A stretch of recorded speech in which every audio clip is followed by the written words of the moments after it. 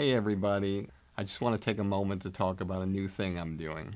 Over the years, many of you have reached out to me telling me how much you love the podcast, but also wish there were more personalized takeaways and more in-depth interactions with our guests to hear what they think about comedy. This is why I'm now launching my new digital academy, Blueprint for Success.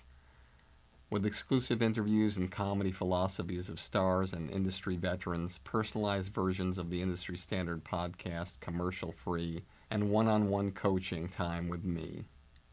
Blueprint for Success will give you the powerful tools that will take you up the elevator beyond the competition and reach the highest possible levels to achieve your dreams.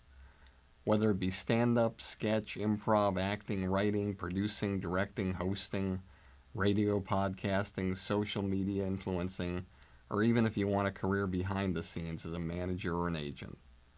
Now I'm here to help, personally.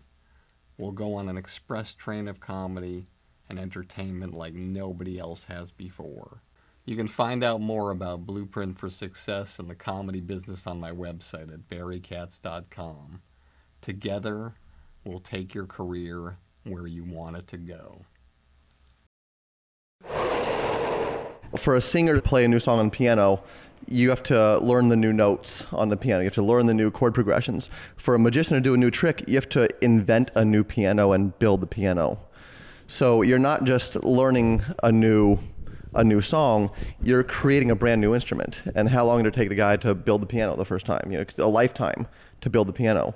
And that's essentially what happens with magic, is that, yes, you're building things and apparatuses and things that have never existed before if you're doing something completely original.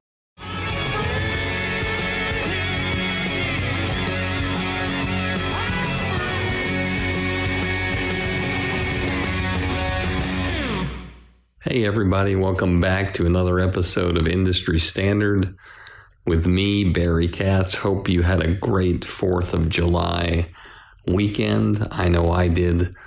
Wonderful times, fireworks, family, fun. If you need to reach me, you can do so at Barry Katz at Twitter or Instagram, or you can reach me at Facebook or the website or anywhere you can find me, and leave me a message and I'll be glad to get back to you as soon as possible. And if you could press subscribe, that would be a dream as well.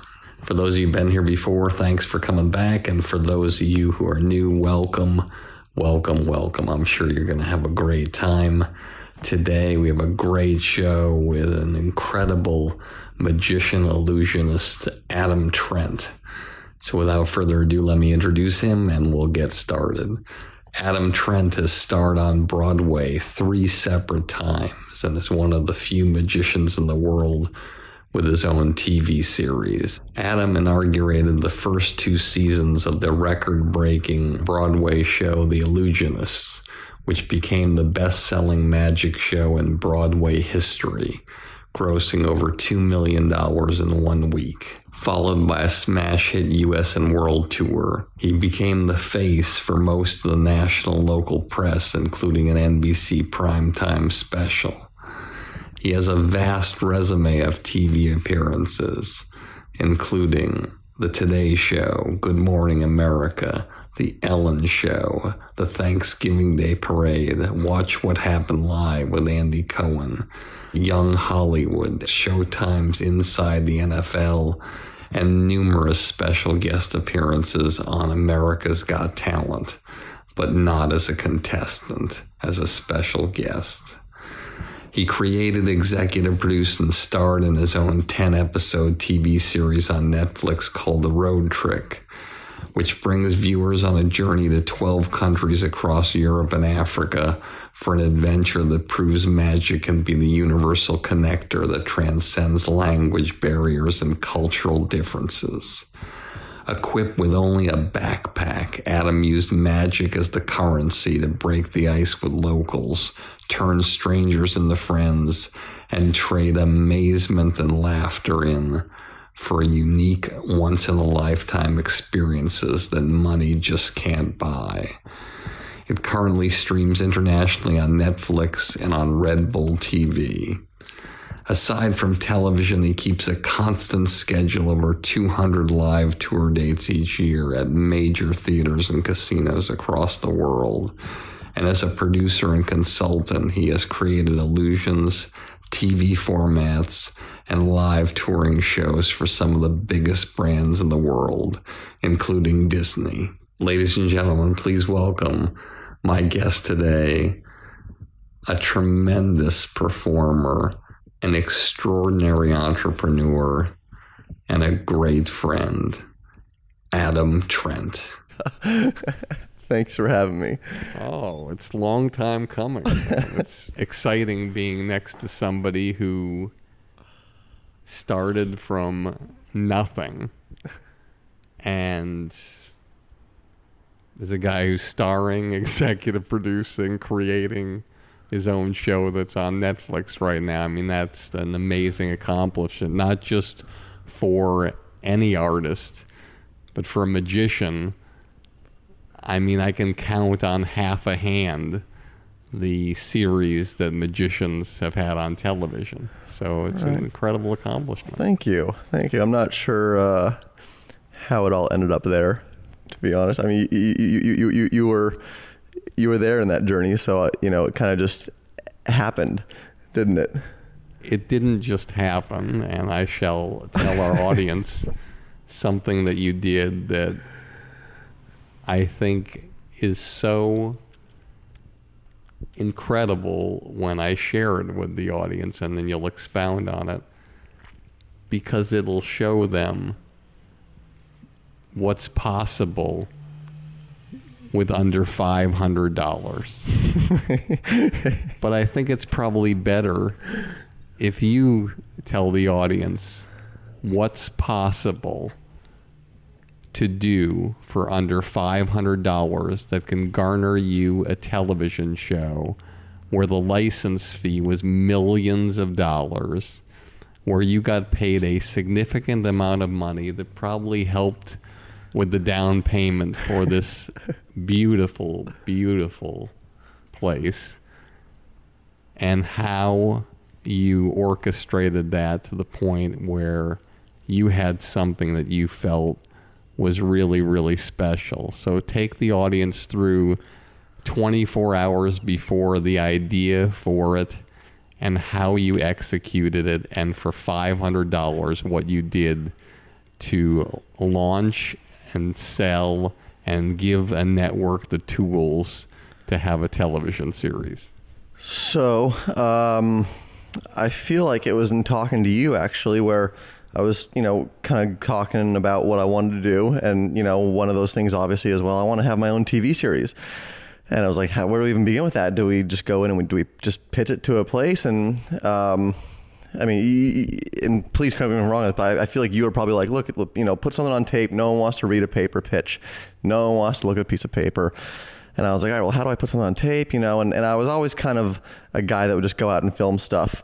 Even with like selling my live show to a cruise ship back in the day, I used to rent out a high school auditorium for $20 an hour and then hire the local student filmers in it was like the film department at the high school, and I'd borrow their cameras and I'd film my own magic show, and that was how I sold it to a cruise ship. So I was used to kind of running and gunning these things on my own, and I came up with a concept for a travel magic show where basically it would be Anthony Bourdain kind of mixed with David Blaine, where I'd be traveling around and it would be as much about meeting the people as it would be doing magic.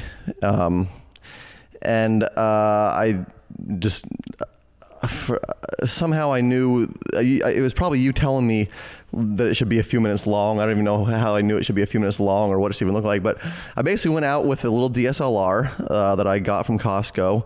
And can you tell our audience what a DSLR is? Oh, sorry. A little. It's basically it's like a point and shoot camera. It's a very consumer level camera. But it was like a $600 camera that like I had for a few years that I kind of had kept through college or whatnot. because I told myself I was going to get good at photography, and I never did. But I had this camera, and I put it on auto mode, and I gave it to my roommate at the time, who was also a magician.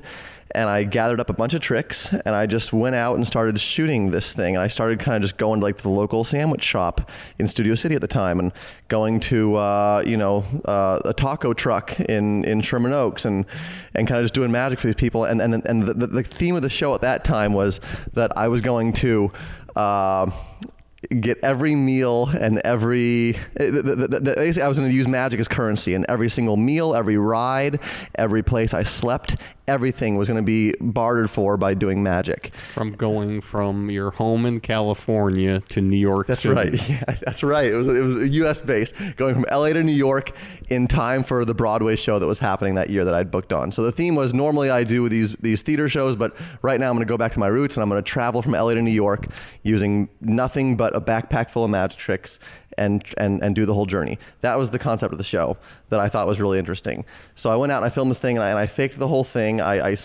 laid down on a park bench in Studio City for about 30 seconds while we got a shot of me sleeping on a park bench. So in other words, you picked parts of within a 100-mile radius of LA that looked like certain areas of the country. Yes. And then when it came time to edit it, you'd put Missouri or Oklahoma or Florida or something like that. Yeah, I went in the back alley of behind my condo at the time and shot something outside by the trash cans, and I think it was like New Mexico or whatever it was, but it cut together where there was nothing distinct on any of the shots, and so it looked like I traveled the whole country doing this thing. And it had shots of me doing magic for people in the Ralph's parking lot, and then I had some actor buddies come over, and we just kind of, filmed a guy beating me up for a minute, showing what can happen when it goes wrong. I went into a CVS bathroom and and showed myself like basically showering in the sink of the CVS bathroom. I took a half-eaten sandwich that I had, and I set it gently into a trash can at a gas station. I got a shot of me walking up and reaching the trash can and pulling a sandwich out and eating it. So I had all these little things, and I basically faked this whole thing that I traveled the country, and cut together a 3-minute sizzle, which at the time was called Destination Magic, was the title that I gave it. And I showed it to you, just not even knowing what it was, and then you were like, "This is great. We should go chat with some people about this." So sent it out to some production companies. Couple that I'd known from doing the past things. I'd started working with you, and I did a few TV things that were just hired bits. I did something on the Travel Channel, Scambushed, and something for Disney Channel, and there was like one more thing that I'd done that we sent it to those production companies, and you sent it to a guy that used to work with you. He used to be my intern and my assistant. Right. Lee Jacobs. Right, Lee Jacobs. Who is now one of the development people at a company called North South Productions in New York. Yep. And their claim to fame at the time was Impractical Jokers, and I think Say Yes to the Dress. Yeah. One of those things. And Lee's actually at a different company now, but he was at North South at the time. And Lee loved it, and we basically, within a couple months, I don't think we re-edited. I don't think they re-edited anything on the sizzle. Maybe they cut one clip out here or there, but for the most part, it was basically the sizzle that I made. I kind of assumed that once we got a professional company on board, that they would spend money and we'd go refilm this thing and do it properly. That was the funniest thing ever when we got the assets from North South Productions. We're expecting, okay, they say, "Hey, listen, we're going to take it," and we do our own thing with things. So just understand that sometimes that's going to happen, and we get the assets back before we're going to pitch. And it's the exact same sizzle reel except for the last 3 seconds that say North South Productions. I think they cut out the Adam Trent part and put North South at the end, which I was pissed about. And how much did that cost? Well, so I shot the whole thing for like $500 or something. I mean, basically it was, I gave my friend a couple $100, I think, to come film it. And then I probably bought a few magic tricks here and there that, I think I hired a buddy to make a few magic tricks for me. But, it was basically a couple friends that I just called in some favors, and I think I shot the whole thing in a day and a half. I think it was on like a Thursday that I met with you, and you're like, "Put something on tape." And I think I went out on Friday. I sat there and planned and made a few magic tricks, dusted off my camera and charged the batteries. And on Saturday went out and I think I drove to Simi Valley or something to get like some really shots that didn't look like LA, and then on Sunday maybe I shot like a half day, and I started editing it on Monday, and I think by that next Friday I had the thing done. It was like the whole thing was like a week-long process. So then with North South, we went out and they just set up meetings, and I remember talking to you before we went into the first meeting. I don't know if you remember this, but I always tell this story. We're about to go into the first meeting, and I'm feeling like, I don't know what I'm feeling at the time. It's my first pitch meeting ever. And you were like, what do you think the chances of this thing selling are? And I was like, I don't know, 1 in 100. And you were like, I love how optimistic you are. And I was like, that's optimistic? Like, what is it really? 1 in 10,000 or whatever, 1 in 1,000, 1 in 10,000. And I was like, okay. So we went in and we started pitching, and then we actually pretty quickly started getting good feedback. There was a couple things I think started like showing interest in making a pilot offer or whatnot. And it was Red Bull TV at the time that we pitched to, that I think it was the next day or the day after. Within a very short amount of time, we got a phone call that they wanted to go straight to 10 episodes. Yeah, and so that sort of trumped everything, even though there were other places that were bigger and more established who were offering just the pilot. They offered straight to series, and not only straight to series, but they said, you know what, let's go bigger. Let's don't do the United States. Let's do the Europe. World. Let's do Europe. Yeah, that's exactly right. So it ended up not being LA to New York. It ended up being me just arriving in Europe and going from there. So I went to 10 or 11 cities across Europe. And the show changed quite a bit. It ended up not being, I was kind of like the dog that caught the bus on this thing a bit, because I pitched this thing, and then when it came time to actually film it, once we started talking about it, it was like, oh boy, like, I don't know if sleeping on the street in Europe is the wisest thing right now. Maybe let's take that element out of it. And also it let it be about not just surviving each day, because, the thing that Red Bull was they're like, look, if we're going to do this, we're going to do this for real. We're not going to make produced hokey TV here. Like, you're really going to go do this. And I was like, yes, we're going to go make a real series that is really, the real deal and not fake. And so when we got into that, it was like, well, okay, if we're really going to do this for real, to be honest, like, I would find one taco truck that gives me free tacos, and I'd stay there for the next 10 weeks. So if we want this thing to be real, maybe we should take care of the food and a place to sleep, so that I can spend my energy using magic to create exceptional experiences rather than just surviving each day, because no one wants to watch someone just survive for 10 weeks straight, just barely getting the next meal and barely finding a place to sleep. But, they want to see me getting on yacht parties and going to exceptional fireworks shows and getting to VIP sections of cool places. And so the series morphed quite a bit, but it was certainly a learning experience, and one of the craziest experiences of my life as far as like a career thing. But that was how it all started, was just a few $100 and a buddy going around town.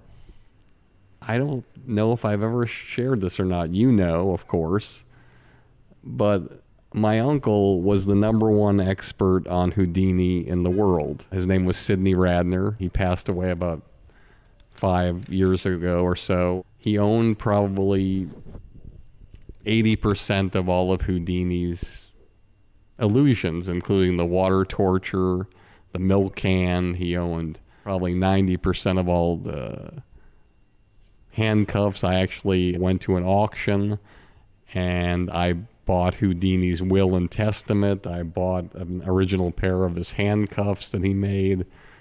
And so whenever I would go to Holyoke, Massachusetts, to my uncle's place, he'd always be doing some kind of tricks. And the first card trick he showed me 40 years ago was the card trick that Matt Franco did with big cards and people on the winning episode of America's Got Talent. To put the cards down anywhere you want, and one side turns out red, right, and one side turns out black. Mm-hmm. So I saw that trick. I saw my uncle do that trick for me. He had me put the cards down anywhere I wanted. I didn't even remember it being 26 and 26 or whatever it was. And one side came out red, one side came out black, and I was blown away by it the first time I saw it. Yeah. And to see somebody win America's Got Talent with the same trick that my uncle did for me 45 years ago sort of blows me away. So one of the things that I want you to talk about with the audience that is fascinating to me, and I want to know how magicians get around it. In comedy, if you do a routine that is the exact routine of another comedian, and you change a word or you change a nuance or a sentence, you have died in the comedy community if the world finds out about it. You are in the deepest shit in the world. There are people that have been accused of stealing 90 seconds of material, and they had 7 hours of material, and somebody said, hey, that's my bit, and it affected their career. Right. Meanwhile, David Copperfield writes a check for whatever it is, $1,500 for the floating rose trick to the guy who did the floating rose trick and copyrighted or whatever. And he's doing it 660 times a year in Vegas. Yet there's magicians all over the world doing the floating rose trick. Right.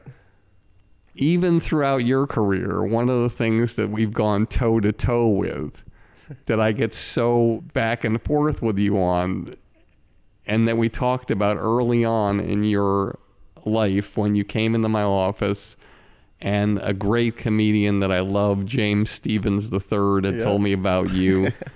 He saw you on a cruise ship, and you came in, and I essentially have no filter sometimes. Right. I essentially said to you, listen, cruise ships are not your future. If you think they're your future, then we should all quit the business right now. Right. You are special. You have something special about you. But what I said to you, and I'm paraphrasing, is that you were like a paradox. You had 50% of your tricks were things that I'd never seen before, and I searched for, I couldn't find. They were amazing pieces. And the other 50% were things that I had seen before in magic, but not stiffs doing them, like several big people sharing the same kind of trick. Right. Could you explain to our audience how magicians feel it's okay to use things that all other magicians use, and they don't aspire to do everything completely their own and copyright them? Sure. So, and I'm by no means the expert on this, but I'll give you my take on it. There's someone, I forget who it is.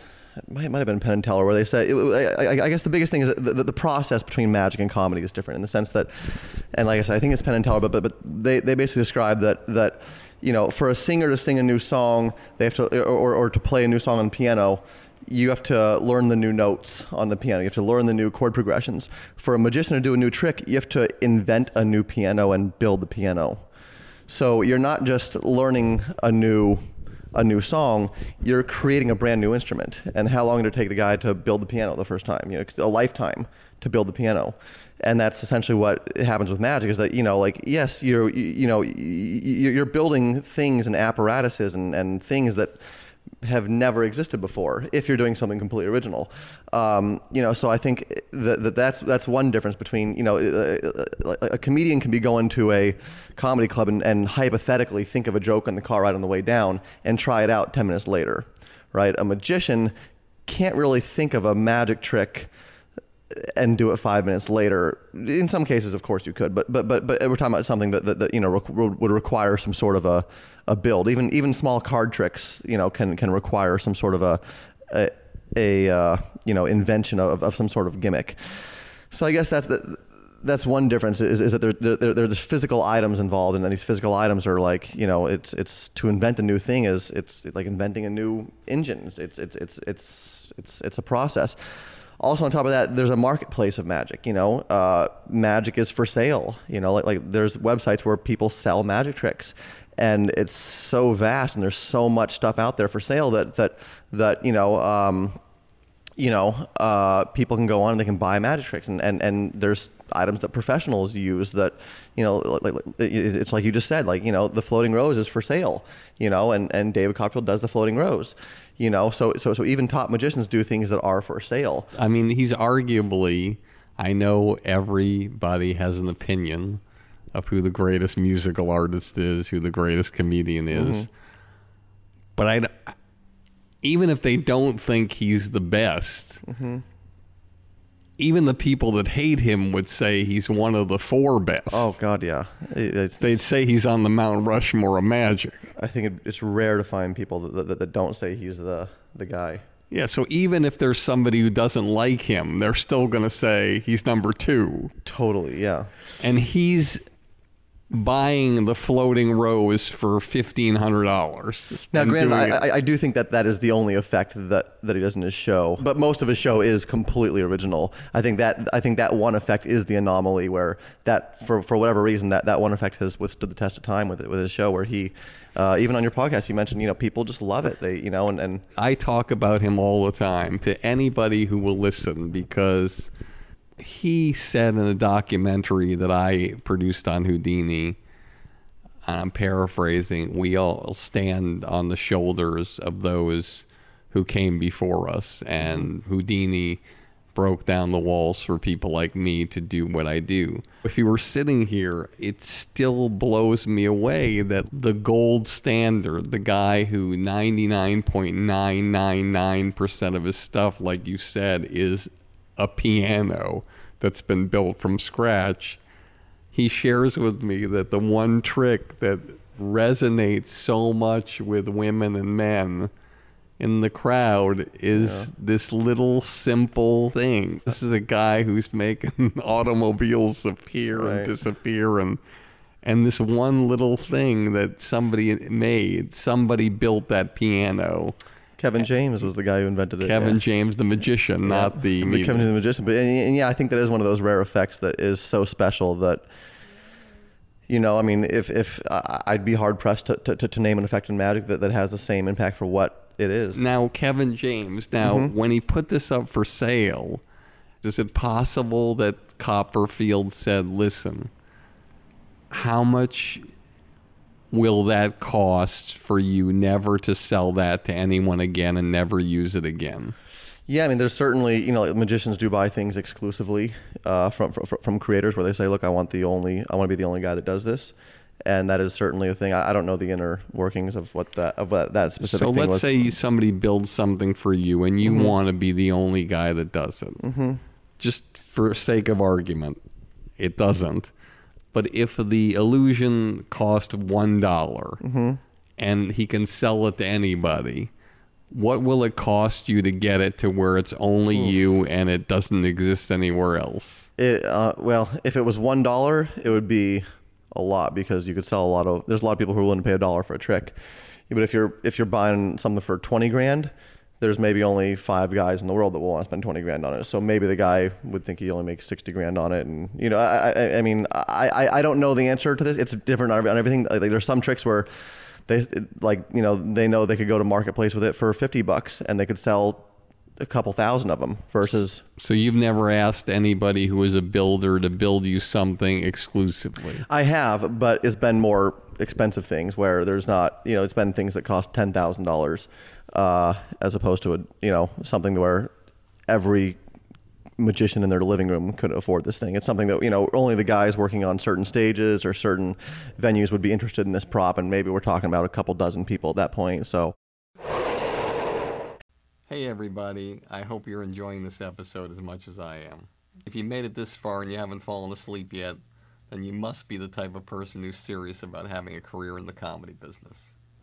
That's why I'm offering you my Blueprint for Success, a one-of-a-kind all-access pass into my knowledge and experience after over 40 years of working with the best of the best in this crazy entertainment industry.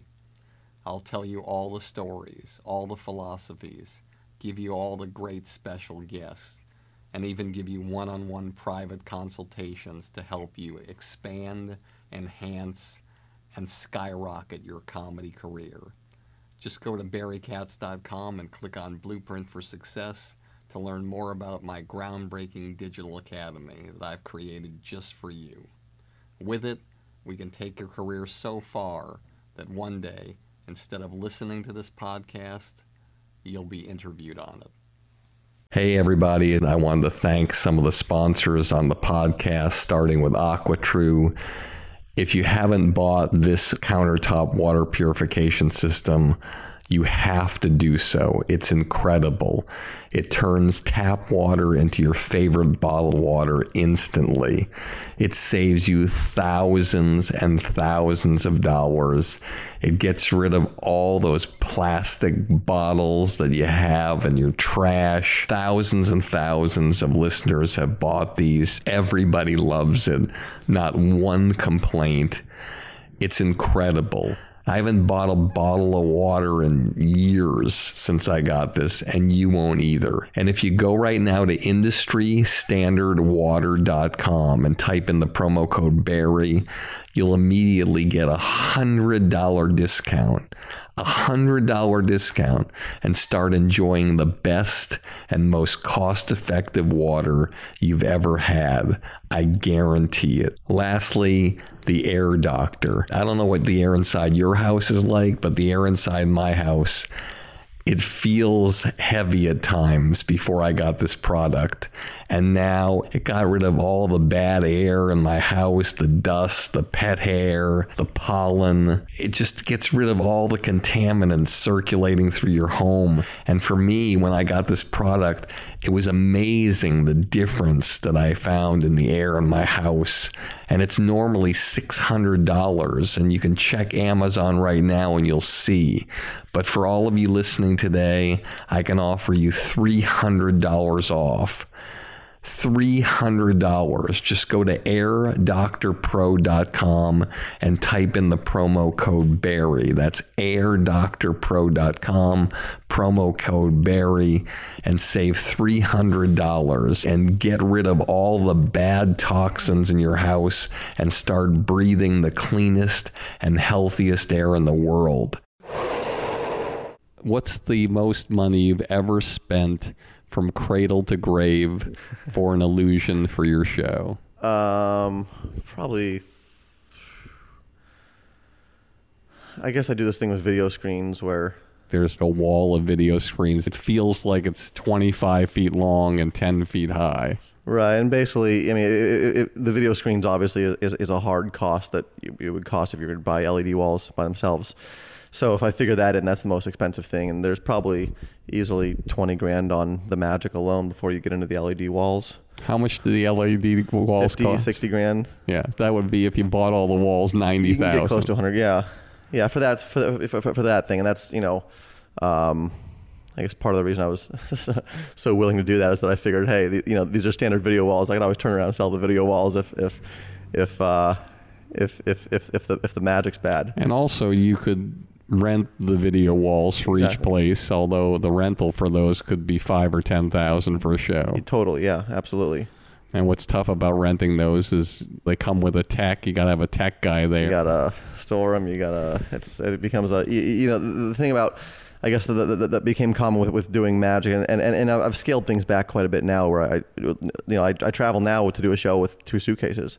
I don't bring any of this stuff to shows anymore, but part of what being a magician is you get good at producing stuff because you lug all this stuff around, and you're putting on shows in the same theaters with theaters that are doing Beauty and the Beast the week after you leave, and they're doing Hamilton the week before you leave, the week before you come, and then you show up, and it's like you're competing with a cast of 30 people, and even though sure you might be getting paid less than they're paying for Hamilton, of course, there's an expectation from the ticket buyer where they show up and they saw Hamilton there the week earlier, they're seeing Beauty and the Beast the week after, and now you're the random Magic show in there, and there's some level of expectation of we don't want to see a hokey little thing. So I guess early on when I started traveling, it was all about trying to find a way to travel with a show that looked big. I remember most of the stress that you went through in these shows. I'm like, Adam, what are you doing? You're like, hey, Barry, I got this driver here. He's driving the truck, and I got to get him from here to here and put him up, and I got to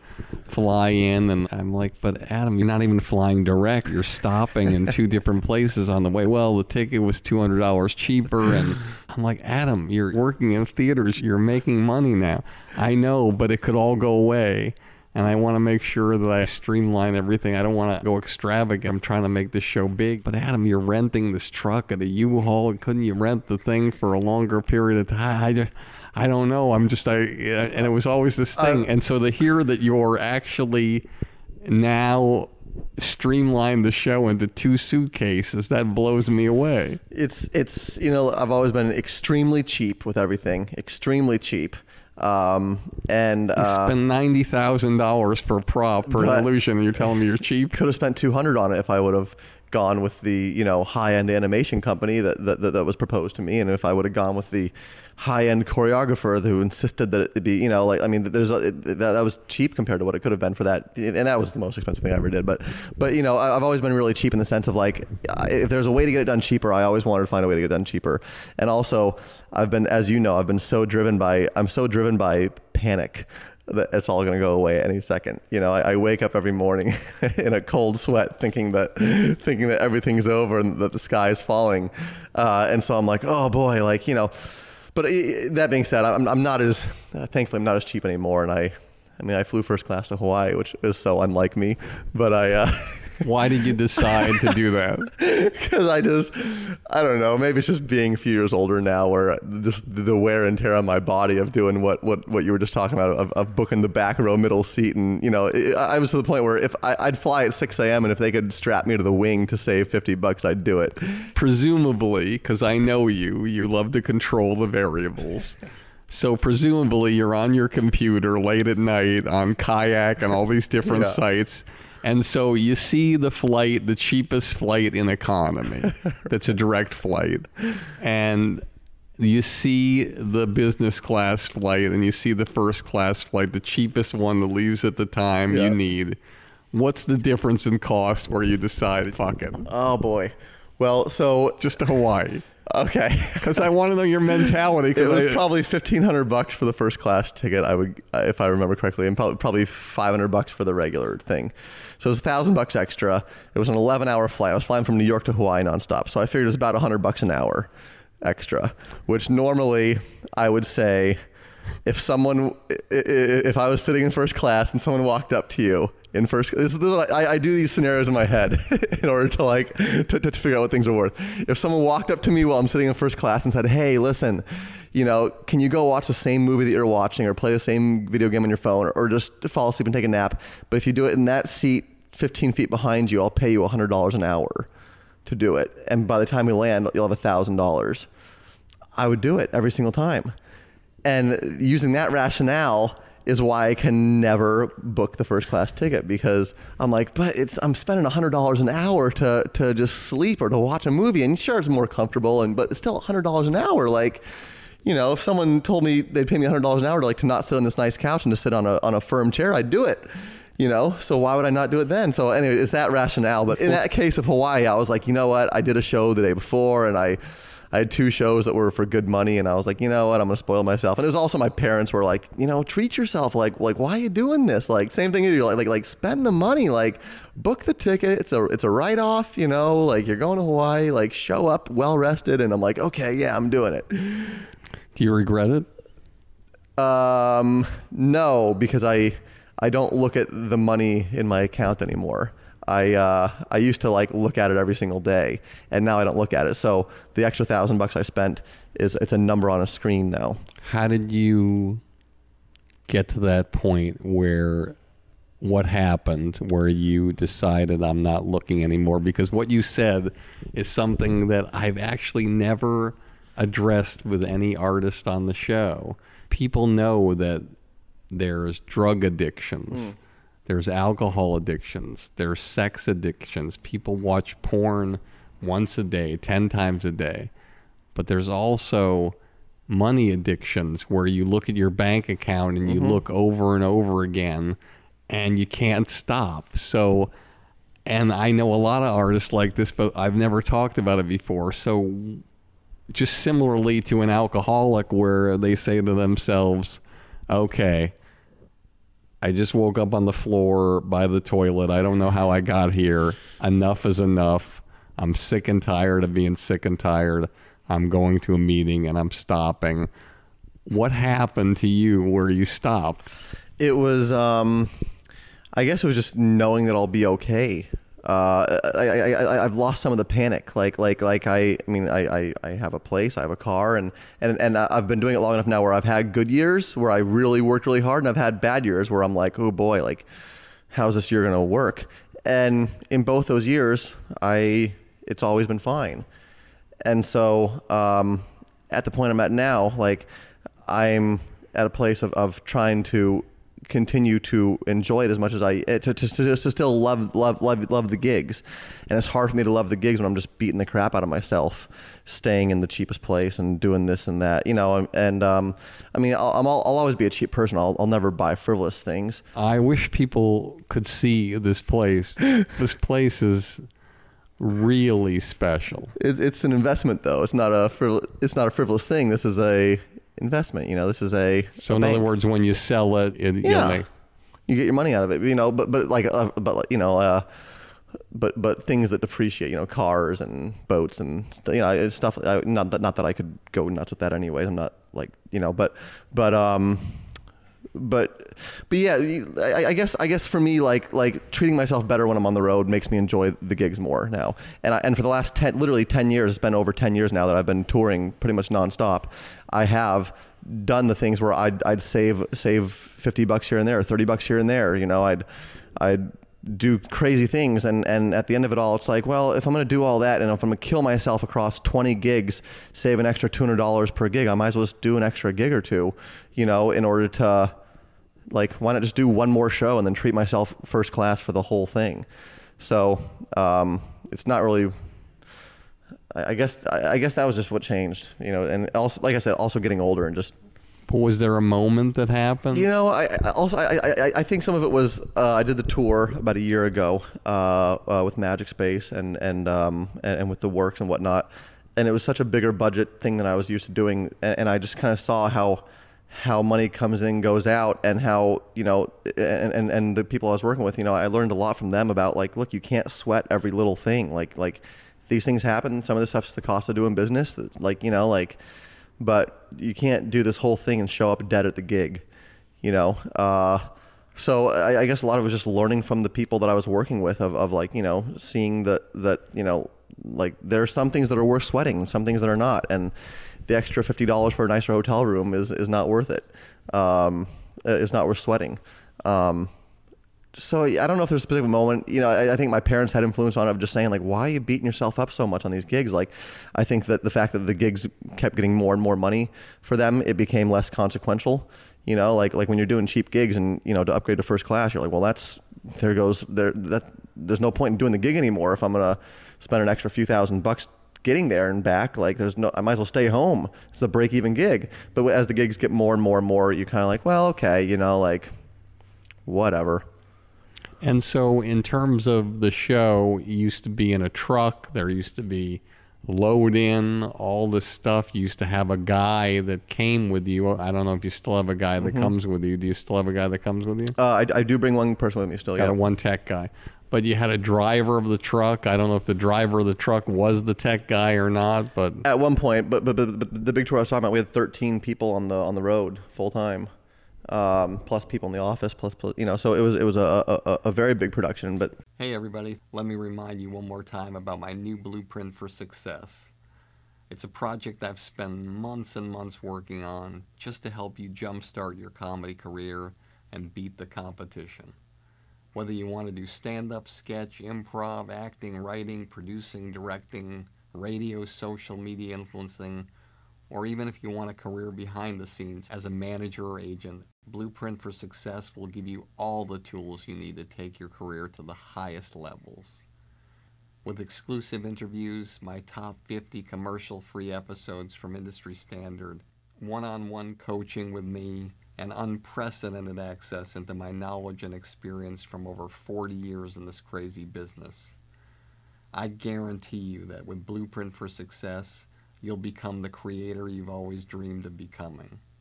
No one's asking me to do this. I want to do it because I want to help you become truly undeniable. So just go to barrykatz.com, click on Blueprint for Success, and start your incredible journey today. I truly can't wait to work with you to help you change the trajectory of your comedy career forever. So how did you decide that after doing that Magic Space big tour, big production, that now the shows you're going to do, you're going to downsize in 2 suitcases, and how do you take your audience with you from, it'd be like, let's say, the Rolling Stones, Mick Jagger doing a tour in stadiums, and then he tells his fans, look, I'm just going to take my guitar, maybe a little electronic player, and I'm going to sing songs that I like that aren't my own songs, really, and will you come with me? You're not going to get the same response. So how do you bring those fans that were with the Magic Space to the new shows with only 2 suitcases and a simpler show? Or did you figure out a way to make illusions in those 2 suitcases that blow people away as much as the Magic Space show? It was a combination of several things. I guess number one, it was out of necessity. I mean, I had to be able to play theaters where I could do things where I could play Florida one night and Seattle the next night. I could play New York one night and Los Angeles the next. I mean, literally, I could play New York and then Hawaii.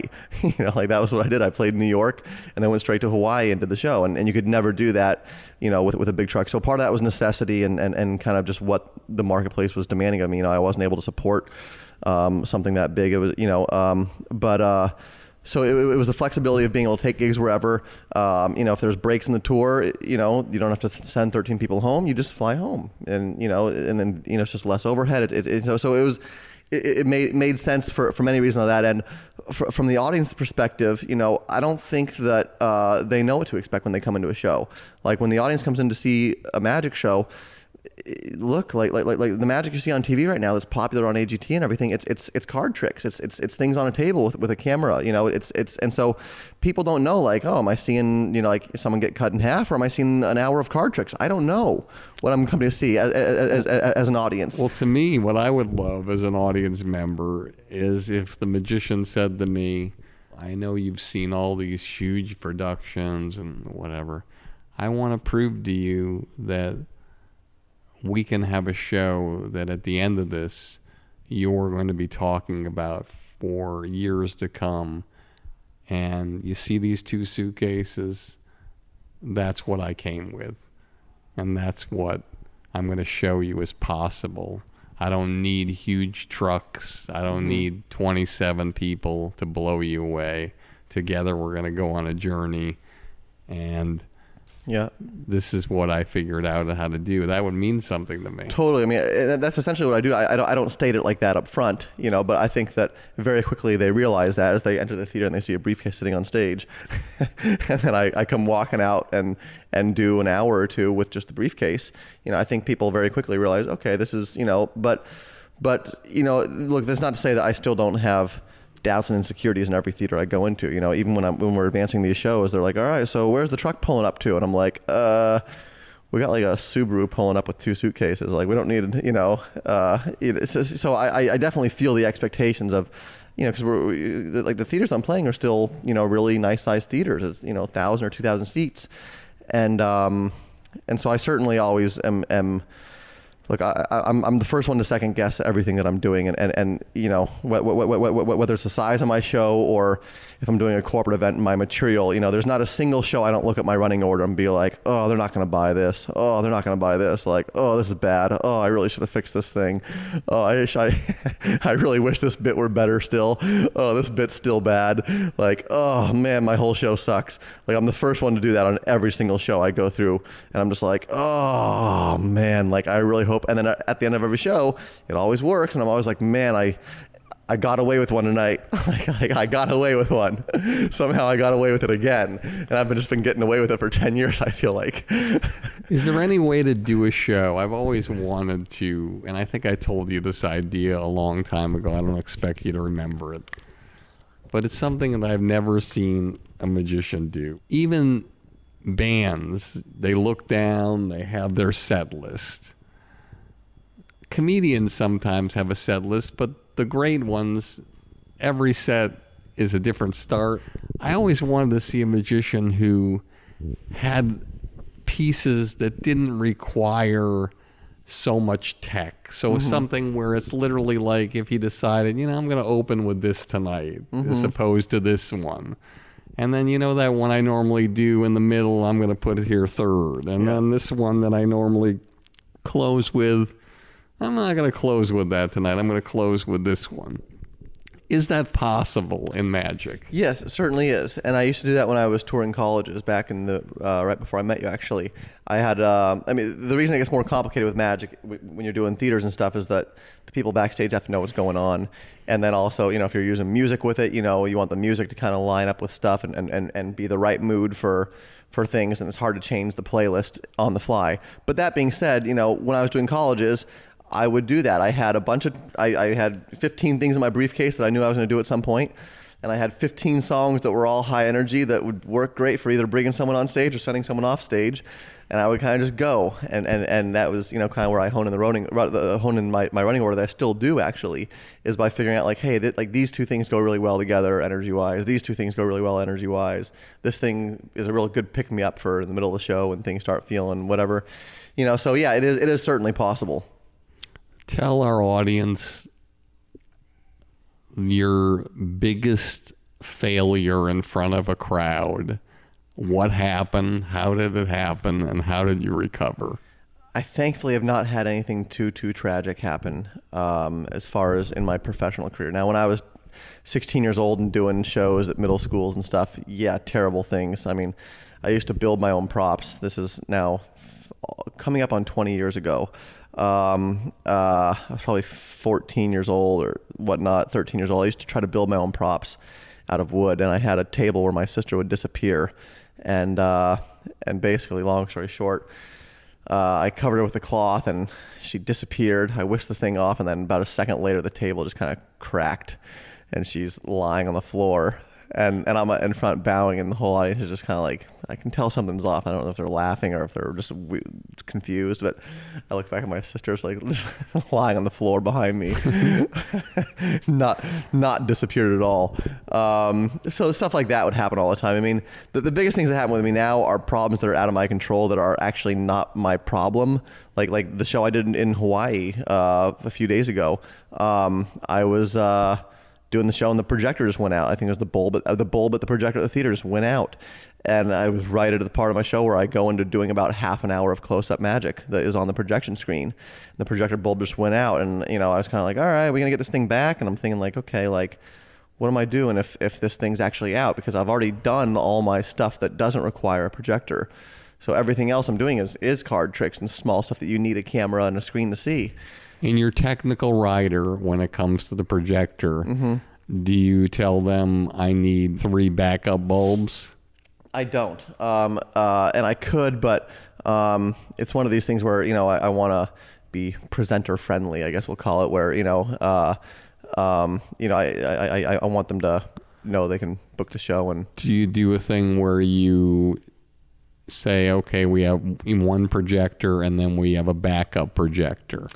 Once again, I mean, it's something I could do, but for them to spend $5,000 to rent a projector for the day, it would cost $5,000, probably, yeah, something like and this is the only time that's ever happened to me, but it's something else every time. So what did you do? So I have a bunch of filler stuff in my briefcase that is stuff back from the old cruise ship and college show days, where it's a little book and like a little book that I know I can get 5 minutes out of doing a little mind reading thing, or I've got a little balloon thing in the briefcase that I know I can get 3 minutes out of. And so I kind of look off on the side of the stage. I'm like, hey, how long are we thinking about? And my tech guy just scrambling, like throwing cables up in the air backside, like complete pandemonium. And he like can't even give an answer of like I just need to know if are we talking 30 seconds or are we talking like 8 minutes? Because if it's 30 seconds, I'll tell a little, if it's 30 seconds to a minute, I'll tell a couple jokes or a funny story about, I have these kind of jokes and stories that I've told in the past that I know fill a minute or two. If it's the wire came unplugged, you just have to plug the wire back in and hit reset, then great, I'll tell a story for a minute. If it's 8 minutes, I need to go get someone from the audience and do a full bit, And so he's just like, I can't even get an answer from him. So I'm like, I'm just going to go do an 8-minute bit. So how many people in the crowd? 1,500. 1,500. Yeah. Okay. And as soon as something goes wrong, there's a giant stink over the whole theater because everyone knows that something's I'm in the middle of a trick and the whole screen just goes blank, right? So then the music kind of fades out and you're like, all right, well, hold on a minute. Is that going to get working, guys? Guys, is it going to work? So they don't blame you, they blame the theater. They blame the theater, but still it's one of these things where there's a stink in the room, right? And even if they're feeling pity for you, pity is not an emotion you want the audience to feel for you in the middle of a show. So even though they're not like, yeah, screw this guy, it's his fault, you're still in charge of the room. How'd you get rid of the stink? Well, so it's by having a good backup bit. I got a guy on stage and started doing this new bit, a really old bit, started doing it and big laughs start coming and they start laughing, they start having fun. And for the first 60 seconds, you kind of assume everyone's still all they can think about, even though you're doing a new trick, all they can think about is the projector. That's all anyone's thing in the room is thinking about is I wonder if the projector's going to get working again. And then and the screen's kind of flashing blue and you see the warm-up screen, just all kinds of there's guys on stage yanking wires with flashlights, all that's happening and you're downstage doing a little bit in front of it all. So it's all anyone can think about is what's going wrong. But you just kind of keep going, and I do the bit and it's 5 minutes long and I finish that and I look off on stage and I'm like, how are we looking? And still just I see people running around with flashlights in their mouth backstage and I'm like, all right, let's do another bit here. So I do another 5-minute bit. And I ended up doing about probably 10 or 15 minutes of stuff. And it was still not going. And at this point, it was near the end of the first half. So I was like, oh, it's intermission time anyway. So even if the projector came on right now, I can't do an hour and 15 minutes for first half. So let's go to intermission. So I went to intermission and I came off and I was and at that point I'd really done all my backup bits. I'd done 15 minutes of backup material. I'd done all my stuff in the first half that did not require a projector. And I really would have been in trouble for the second half if it didn't come back up. And so, but they got it working somehow. I don't even know what the problem was. But, look, if it's not that's one example of something that happened 2 days ago.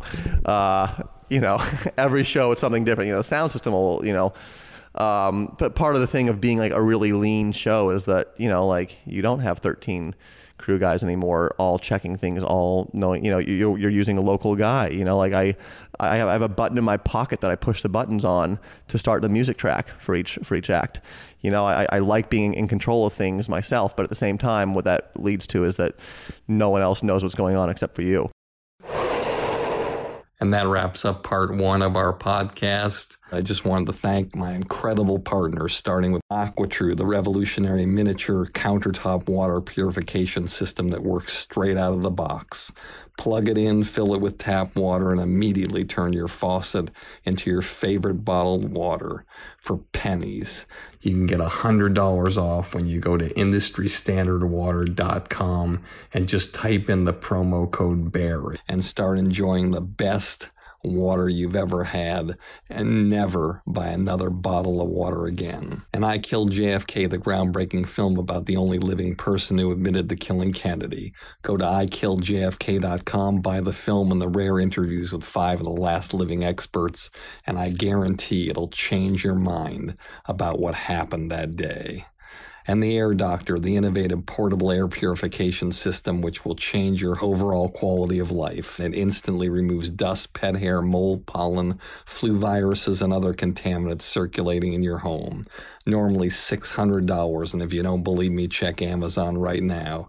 But for a limited time, I can offer you 50% off. That's a $300 savings. Just go to airdoctorpro.com, type in the promo code BARRY, and start breathing the cleanest and healthiest air in the world. And that wraps up part 1 of 2 episodes. You can check out the next episode this coming Thursday. And here's a preview of the next episode. The thing that you did when I worked with you was that you changed the way I think about things. You shaped the way that I think about entertainment. And, like it was your stories about, the guys on SNL where, like, look, there's lots of guys on SNL, only a couple become movie stars. Why is Will Ferrell a movie star and someone else isn't, it was hearing these stories of how people get to the next level and how people turn no's into yeses, and I'm stealing all your lines. But it was all those things that really did have a huge impact on me. And they really do inspire you to when you're sitting around on the Sunday afternoon, you're like, you know what? I'm going to edit this thing right now. I'm going to do this right now. And, finding that encouragement, whether it be through a manager or a podcast or a family or friends or whatever it is, just stay hungry, stay tenacious, and stay foolish. Thank you so much for listening, and have a great day. As always, this has been Industry Standard with me, Barry Katz. And if you like the show, tell all your friends. And if you don't like the show, tell all your friends. You get all the money, drive that fancy car. All the people love you, 'cause you're going far. Life is for the dreamers, they have all to gain. It's never quite over till it all feels the same. You pick your own poison, dig your own grave down in the valley. A fortunate